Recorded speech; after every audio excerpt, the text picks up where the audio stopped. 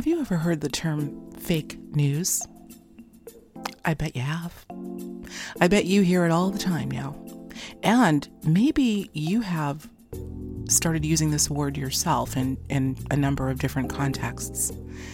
Hi everyone, Alexis Brooks here, back with another episode of Conscious Commentary, and I do mean conscious, today because I want to have a little bit of a chat with you all.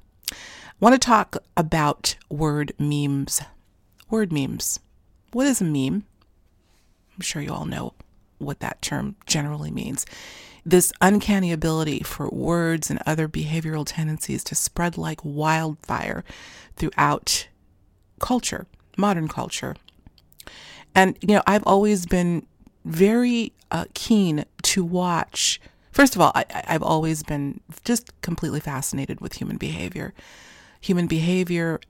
Habitual tendencies, and of course, most importantly, human potential. But today we're going to talk about some of the habits. And to me, folks, what I feel is something that really, really needs to be examined quite honestly.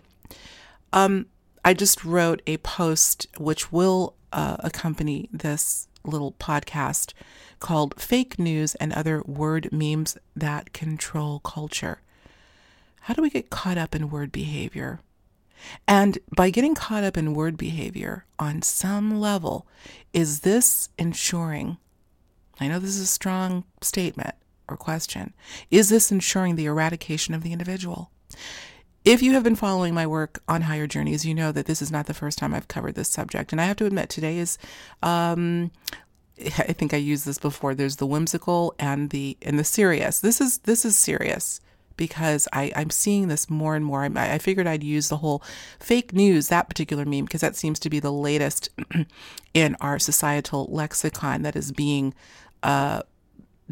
mimicked and broadcast from politicians to anchor people to lay people. It's just amazing to me. And any time a word, phraseology, let's call it, is rolled out, and how quickly it spreads, how it becomes so ubiquitous so quickly, it's not that I don't understand it. I fear that I do actually kind of understand how this happens. And I want to get into that a little bit. What might you get out of this? Before we even get into it, as always, whenever I'm speaking to you wonderful, wonderful individuals, before I get on the mic, I want to make sure that I leave you with something that you can ponder for yourself, that you can contemplate, that you can perhaps correct, or maybe you're just nodding your head saying, yes, I know what she's talking about, whatever it is. I hope that you leave this rather sobering discussion with a bit of positivity, because I do think that what we're talking about here, if it's taken seriously, and we can sort of self-correct if in fact we are part of using, phraseology that's rolled out. If we can correct that, I think we can, the big E word, evolve. I think we can start to do that. But I want to get into, this is not about fake news. It's not about fake news at all. I just figured I'd start using that as a jumping off point, because we know darn well how ubiquitous this has become, very much like the term selfie and other words that we hear and expressions. It is just amazing to me, folks. And, this is not something that is new. We know this. Not even in modern culture. I think, obviously, this whole idea of mimicking one another, particularly with language, is ever growing and has certainly become even more prevalent in modern culture. But I don't know that this is a new thing. I'm going to quote someone that I have quoted before, and I have quoted this individual in my book, Conscious Musings, and I don't think it can be said enough. This is a quote by the philosopher and clearly controversial writer and essayist Oscar Wilde, who said the following: "Most people are other people. Their thoughts are someone else's opinions. Their lives, a mimicry. Their passions, a quotation." Interestingly, I went and looked up the origin of that quote. I think it's important to do that because there are a lot of quotes by a lot of famous people. Some of them may not be true, or maybe they're misquoted or taken out of context. So I said, let me dig a little bit and find out where this quote came from. And it turns out that it came from a book that he actually penned while he was in prison. I need to look a little bit more into his story. I know it is quite controversial, but he was quite outspoken and I believe penned quite a few essays during his stay in prison for whatever reason. This book was written in 1897 and published in 1905 in a volume entitled De Profundis. He proceeds, and it's a fairly long read, but I wanted to kind of get a little bit of context for where he came to the most people are other people famous quote. And it's preceded by the following. It says, quote, "It is tragic how few people ever possess their souls before they die. Nothing is more rare in any human." I think he's quoting Emerson where he says that. "Nothing is more rare in any man to possess the soul," says Emerson, "than an act of his own. It is quite true." I remember when I first read the most people are other people quote, I thought, that's it. That's it. Why? But why is that? Why is that? Why is it that words in particular, and I do want to kind of focus on that, are picked up unquestioningly or questionably, I don't think I said that right, without questioning, phrases, expressions, and even tones of voice. I thought about this, accents. You go to a certain part of the world, or even in our country, in the United States, different parts of the country, heck, even within the same state, depending on what town you're in, people will sound the same, even though they'll differ from maybe area to area. But why is that? Because people are other people. They're so quick to, I don't know, is there something in the consciousness of man, or I would say in the brain mechanism, a part of the brain mechanism, I dare say the reptilian brain, the lower brain, that has a need to mimic, to be like others, essentially. We're talking about a tribal tendency. And I'm by no means an expert on that. But I find it interesting that, when we're talking about tribal behavior, we're talking about a behavior that is adopted by a certain group, whether it's, the way they walk or their dialect, and the need to band together. So again, I think that as we fast forward to modern times and as we watch, and I dare say there's an escalation of word play and word rollout in our, what I would say, diminishing vocabulary, not expanding. It's doing something to eradicate the individual. I mean that because I think that the more you're quick to adopt what's cool to say, or not even cool, I don't even think it's about being cool anymore. I think people are doing it and they're not even thinking, picking up phrases and terms and words. Man cave. You've heard me talk about this before, guys. The man cave. I'm a foodie. Gosh, there's so many, and I'm not going to get into it. It's not important, but you know what I'm talking about. Where is that coming from? Why is it that people are so willing to give up the individual for being the we?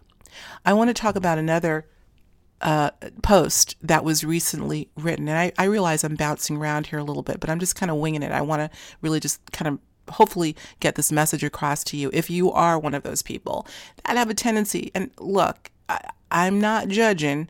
I'm just, again, trying to get people to think about what they're doing and saying and how they're behaving, particularly if they're not too happy with the course of where their lives are going. Question, am I behaving like everyone else, which is why I'm in a rut like everyone else?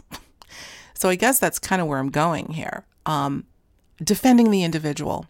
I want to quote a great post by somebody that I have had the pleasure of interviewing in the past. I'm definitely going to get Jon Rappoport back on. He is the publisher of No More Fake News, interestingly enough, as we start out this post or podcast on fake news. This is a name he gave his website many years before the fake news meme rolled out. But he recently did an article probably about, a few days or so ago. He really pumps out the posts. This post is called The Free Individual versus the Deep State. Now, obviously, this is quite controversial because it talks about the control system and how the control system uses certain measures to ensure that the we exist, but the I is gone, the individual. He says, the people who run society are engaged in bringing systems and structures into interlocking alignment in order to create larger and larger machines of control. I keep returning to this territory because the whole thrust of modern civilization is making the individual extinct, powerless, badly educated, adrift in technology, viewed as a unit tied to a massive collective. This is the picture of the individual. That's what he said, end quote. If you understand that it is no mistake that there are certain systems by design who understand people, understand how the human brain works, that have clearly exploited what I would say is a weak link in human society. And really exploiting, which in some cases are very good, the tribal aspects of who we are and the origins of that, but have exploited that to their own end. And I agree with John Rappaport, who's written lots of individuals about the eradication of the individual. I agree, because I see too many people that are behaving like other people and not even aware of their individuality. I, in fact, have a chapter in my book called The Emergence of Individualism, where I talk about the consequences of not recognizing our own individual behavior and asking ourselves, each and every one of us, am I really being me or am I being somebody else? The whole idea of adopting, trends in fashion, basically everything we do in modern culture, folks, is based on, most everything is based on what somebody else has done or what somebody else has rolled out. And the scary thing is most people adopt it without even questioning it. So back to words, because I think if, in fact, there has been some sort of agenda to erase the individual, which I'm very suspect of, words are so powerful because it's our means for communication, at least up until this point. You probably also have heard me talk about the emojis and how emojis are quickly replacing our ability to speak with our mouths. We're now speaking with our thumbs, and the thumbs are speaking to icons. I don't use them anymore, folks. I got to tell you, got to start somewhere. I really don't like to text. I'll put that on the record too. I do it because everybody else does it. No, I do it because it's convenient. But believe me, I would much rather use my voice and pick up the phone, or better yet, see you in person. But nonetheless, words are still a very, very powerful tool of culture. And I think when the proverbial they, realized that words could be used to shape image and shape reality and shape behavior, to engineer behavior, they started ramping up the program of rolling out these words and quickly dictionaries. Do you know that the word selfie is in the Merriam-Webster dictionary? I believe it is. I need to double check that, but I know it is in some dictionaries. This acceptance, we call it urban culture, right? Slang words, whatever. But they are now being really promoted by our academic institutions and really ushered into the formal lexicon of the English language. It's really something. But it's more than the words that we speak. It's the implications. I'm not going to get into the fake news thing. In fact, I ask in the post, most of the people are familiar with the term, but do you know where it came from? And I'm not going to go where it came from. I do. But that's not what this is about. The scary thing is that most people probably would say, I don't actually. Was it Trump? Because he says it all the time. Look it up. Go ahead and look up where that term came from if you can find it. It has to do with a scandal and how the mainstream news was hell-bent on calling that scandal fake news. And I'm going to stop there. I haven't covered it on my show. I don't know that I'm going to, because again, repetition, there's lots of, you can find a lot of information on where this came from.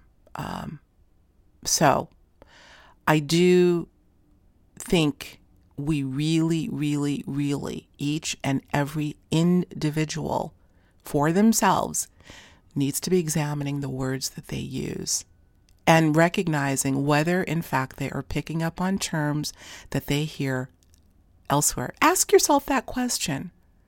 Why did I say that? I do it myself. You know what I love to say? Now, admittedly, we're all creatures of, mimicry, I guess, to an extent. Here's the one that I love to mimic because it just seems so apropos. When somebody says something crazy or something outrageous happens, I'll say, really? Like, really?